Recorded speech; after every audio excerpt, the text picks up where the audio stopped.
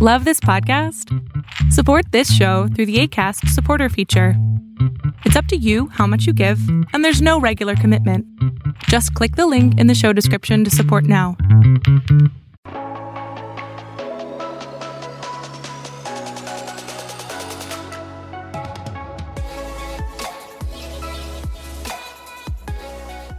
So this is the other side of the coin, the probability version, right? So the assumption here is that suffering and evil provides empirical evidence that God's existence is highly unlikely. Right. So this is kind of like backing away from the absolute point of it, right? So this is people who are more like, I'm spiritual, but I'm not going to say they're wise enough to realize they can't prove something in the negative. Right. Right. Absolutely. So they're wise enough to say, okay, well, I can't say definitively there is no God, but because of all the evil and suffering, well, they're probably aloof. Right. Right. So the way we approach it is, if Christianity is true, it is not all improbable that suffering and evil should exist. Absolutely. And here's why. We're not, like you were saying earlier, we're not in a position to say God probably lacks reasons for allowing suffering in the world due to our space and time limitations. In order to achieve his purposes, God may have to allow a great deal of suffering along the way. For example, without the Holocaust, I totally misspelled that. But anyways, Holocaust, it is not likely that the nation of Israel would not have been reestablished. Right. We see in James chapter 1, he talks about trials and how it builds character, brings us closer to the Lord. I mean, and some of those trials can be very crucial. These are things that people say, well, why did God allow that in a person's life? But the believer, we count it all joy because we understand what those trials do. Paul's in prison and he's writing and saying that it is my joy to write. This man is in prison. One could easily say, well, if God is good and you belong to him, why is he allowing you to suffer in prison? But Paul's joyful about it because he understands. Because he knows what's coming. Yes. So to that point, Christianity entails doctrines that increase the probability of the coexistence of God and suffering. Number one, the chief purpose of life is not happiness. Oh yeah, but it's not to your know best God. life now. Certainly no. You can have it, and Jesus, he talks about that. And I gotta say this: he says that what does it profit a man to gain the whole world and lose his soul? Come on now. Have your best life later, really. Yeah. But also that mankind is in a state of rebellion. That's the key thing right there. That we're in a state of rebellion against God and his purpose. God's purpose is not restricted to this life, but continues into the afterlife. And the knowledge of God is an incomparable good. Right? Like, I remember the going from, when I first saved, right? When I first put my trust in Jesus Christ and just receiving that peace, right? Nobody can tell me anything different about that experience, right? That was, like I was saying, like, it's incomparable good, right? Because nobody can tell me otherwise. Nobody can talk me away from it, out of it, or whatever, because it's like, I know that peace. And because I know that peace, I'm going to do good. Right. Absolutely. But moving on. No arguments over here. Yeah, because here's a good one, right? So this is one that, so real fast. This comes from Michael Behe. He really one that coined the phrase of the irreducibility of complex systems, right? Not Michael B. Jordan. Now, I appreciate his contribution. What where I branch off is in my presentation, right?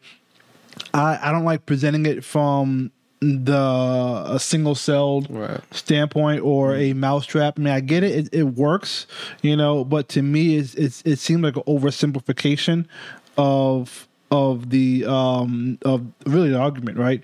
So the issue here is The assumption really is Darwinian evolution explains the origin of life. Therefore, God not necessary for life. But, we believe that God created man as a complex system, and a complex system needs all of its parts all of the time. Without any one of the parts without any one of the parts, the system fails. So I like to present the argument from a complete man. All right. So let's get into this real fast. So humans have 10 interdependent systems. If there is one missing or a problem with one, you get dead humans, and dead humans don't evolve. Yep. All right. Now, for sake of podcast, I'm going to read them all. Cardiovascular system, digestive system, endocrine system, immune and lymphatic system, integumentary system, that's your skin, muscular system, nervous system, respiratory system, skeletal system, and urinary system. Now, here's the thing. They all have to work together at the same time. You can't have pieces of it. You can't have pieces of any of those systems evolving little by little over time. They all have to work together at the same time, or you get dead humans. Dead humans don't evolve. Yes, they don't. Now, humans have one interdependent reproductive system that is dependent on the opposite sex in order to reproduce and perpetuate the species. Now, in order to reproduce successfully, the evolutionary model has to overcome at least 12 problems, right, that I've identified, right? So the way I say it is kind of like, okay, I would concede every point, right? So let's say, okay, number one, let's say evolution produced the first human, right? So the first problem is evolution has to produce the first human with all 10 interdependent systems. This is what I call the miracle of man. That's a miracle. Right? So let's concede that point. Let's say, okay, cool. Evolution produced the first human. All right, you got one. All right, you got one. All right. The second problem is evolution would then have to produce a second human with all 10 interdependent systems. So basically, you have to repeat the miracle of man. Yep.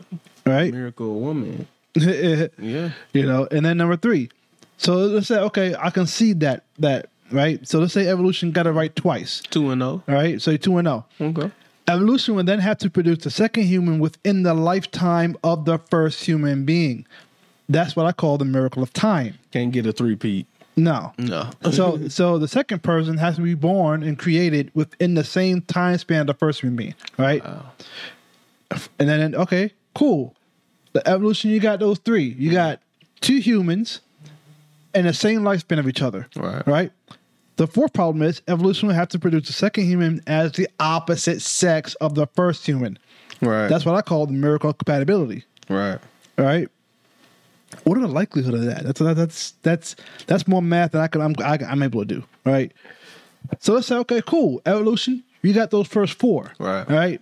Now you got another problem. Number 5, evolution will have to produce a second human within the same proximity of the first human being. This is what I call the miracle of proximity. All right? Yeah. So I've heard some people say, well, what if you had groups of people evolving, stuff like that, groups of evolution, stuff like that? I'm like, what are the likelihood of them all being in the same proximity? Exactly. You know how big this earth is? Like, even if you got the first 5 or the first 4, you didn't have to be in the same proximity.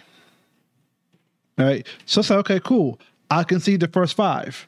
Evolution got 2 human beings of the opposite sex at the same in the same lifespan of each other, in the same proximity of each other. But guess what? Evolution will have to allow both humans to live long enough to find one another. Absolutely. Miracle of survival. Absolutely.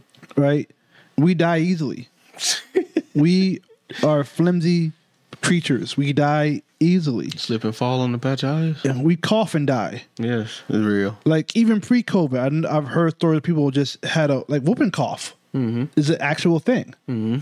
Children die from whooping cough. Absolutely. That's an actual thing. Absolutely. All right. So evolution will have to allow humans, both humans, to live long enough to find one another, what I call miracle survival. That's 6, right? So let's say, okay, cool. I can see those 6. Evolution, you got all 6 of those together, right? Well, number 7. Evolution will have to allow both humans to be fertile and able to reproduce. This is what I call the miracle of reproduction. Everybody infertile. Moving on. Evolution, number 8. Evolution would have to allow the mother to live through pregnancy. And really 8A is evolution would have to allow the baby to live through pregnancy. Yep. Right? Number 9, evolution would have to allow more than one child to be born. Number 10, evolution would have to allow children of both sex to be produced, because we know people who have a whole string of boys, and likewise, people have a whole string of girls. Girl dad. Right? So evolution would have to allow both sexes to be produced, right? Number 11, evolution would have to allow genetically perfect children to live long enough to reproduce. That's just, it can't do it. And then lastly, at least what I believe lastly, evolution assumes, now here's the real kicker right here, right? Evolution assumes that the female must reproduce, which leads to an amoral framework. Why? Because women don't have a choice anymore. The woman then has to reproduce in order to perpetuate the species. Absolutely. Right? So, survival of the fittest. Yep. If I could take it from you, poo-poo on you. Yep. We got to keep it going. You got to keep moving. Wow. All right? No choice in the matter. So, that's the way I approach the irreducibility of complex systems argument. All right? And I believe it's compelling to me. Right? If it compels you, I'm glad it worked. But I dare try to find a way around that. Right. I can't figure out a way around it, but that's just what it is. But we act despite what we don't know because of what we do know. Right.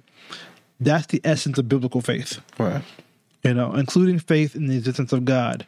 We trust in what is known, leading us to action despite a less than absolute understanding. It's kind of what we were saying earlier, right? That we're not here to tell you definitively beyond a shadow of a doubt that there is God, but we have a mountain of evidence that let's point towards that. Right.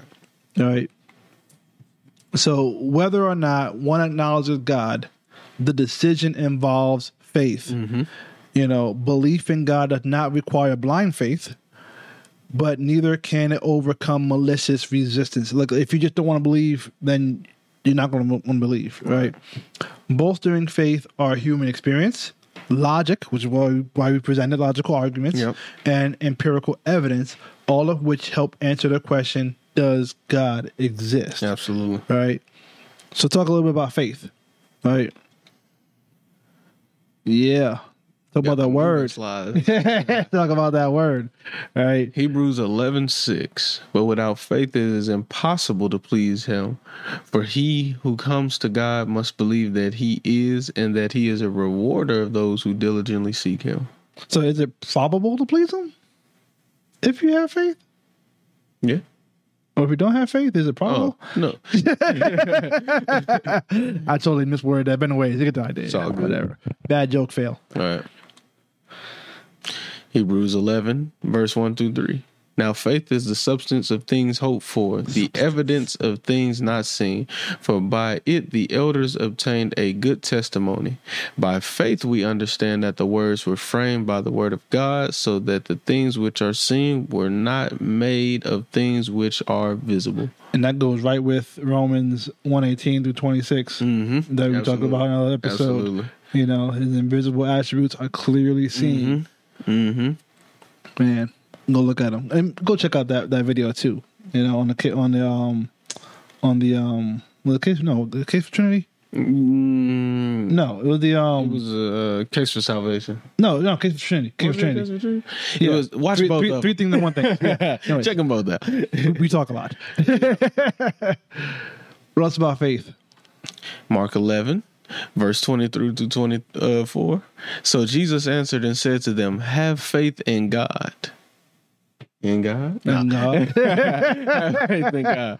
For assuredly I say to you, whoever says to this mountain, be removed and be cast into the sea, and does not doubt in his heart, but believes that those things he says will be done, he will have whatever he says.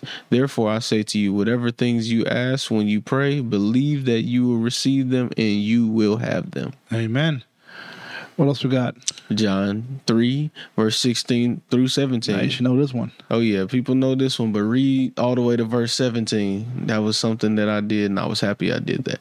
For God so loved the world that he gave his only begotten Son, that whoever believes in him should not perish, but have everlasting life. For God did not send his Son into the world to condemn the world, but that the world through him might be saved. Amen. If you want to know more about that, go watch our video on the case for salvation. Yep. 1 John 5, verse 13. This is all New King James, by the way, for the podcast listeners. These things I have written to you who believe in the name of the Son of God, that you may know that you have eternal life, and that you may continue to believe in the name of the Son of God.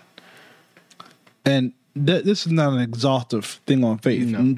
Far from it. And actually, we are going to have a whole series on biblical faith, right? Absolutely. But we just wanted to leave off with that about how, like we said, no matter what you believe, whether you believe in God or don't believe in God, it's still a faith system. Absolutely. You still go to work with the hope and expectation in faith that your boss is going to pay you. You sit down in the chair on faith, because we just sit down and no question that chair is going to break. Yeah. Absolutely. Unless you're on a failed army. Yep.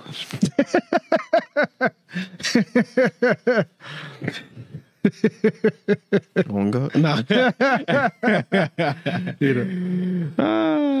But yeah, man, that's our episode for today. Thank you for sticking with us and rocking with us. Yep. Hope we didn't bore you to put you to sleep. Nope. Even if we did, we ain't gonna know about it. So we won't know. Or if pick up where you left off. Tell us. Oh well.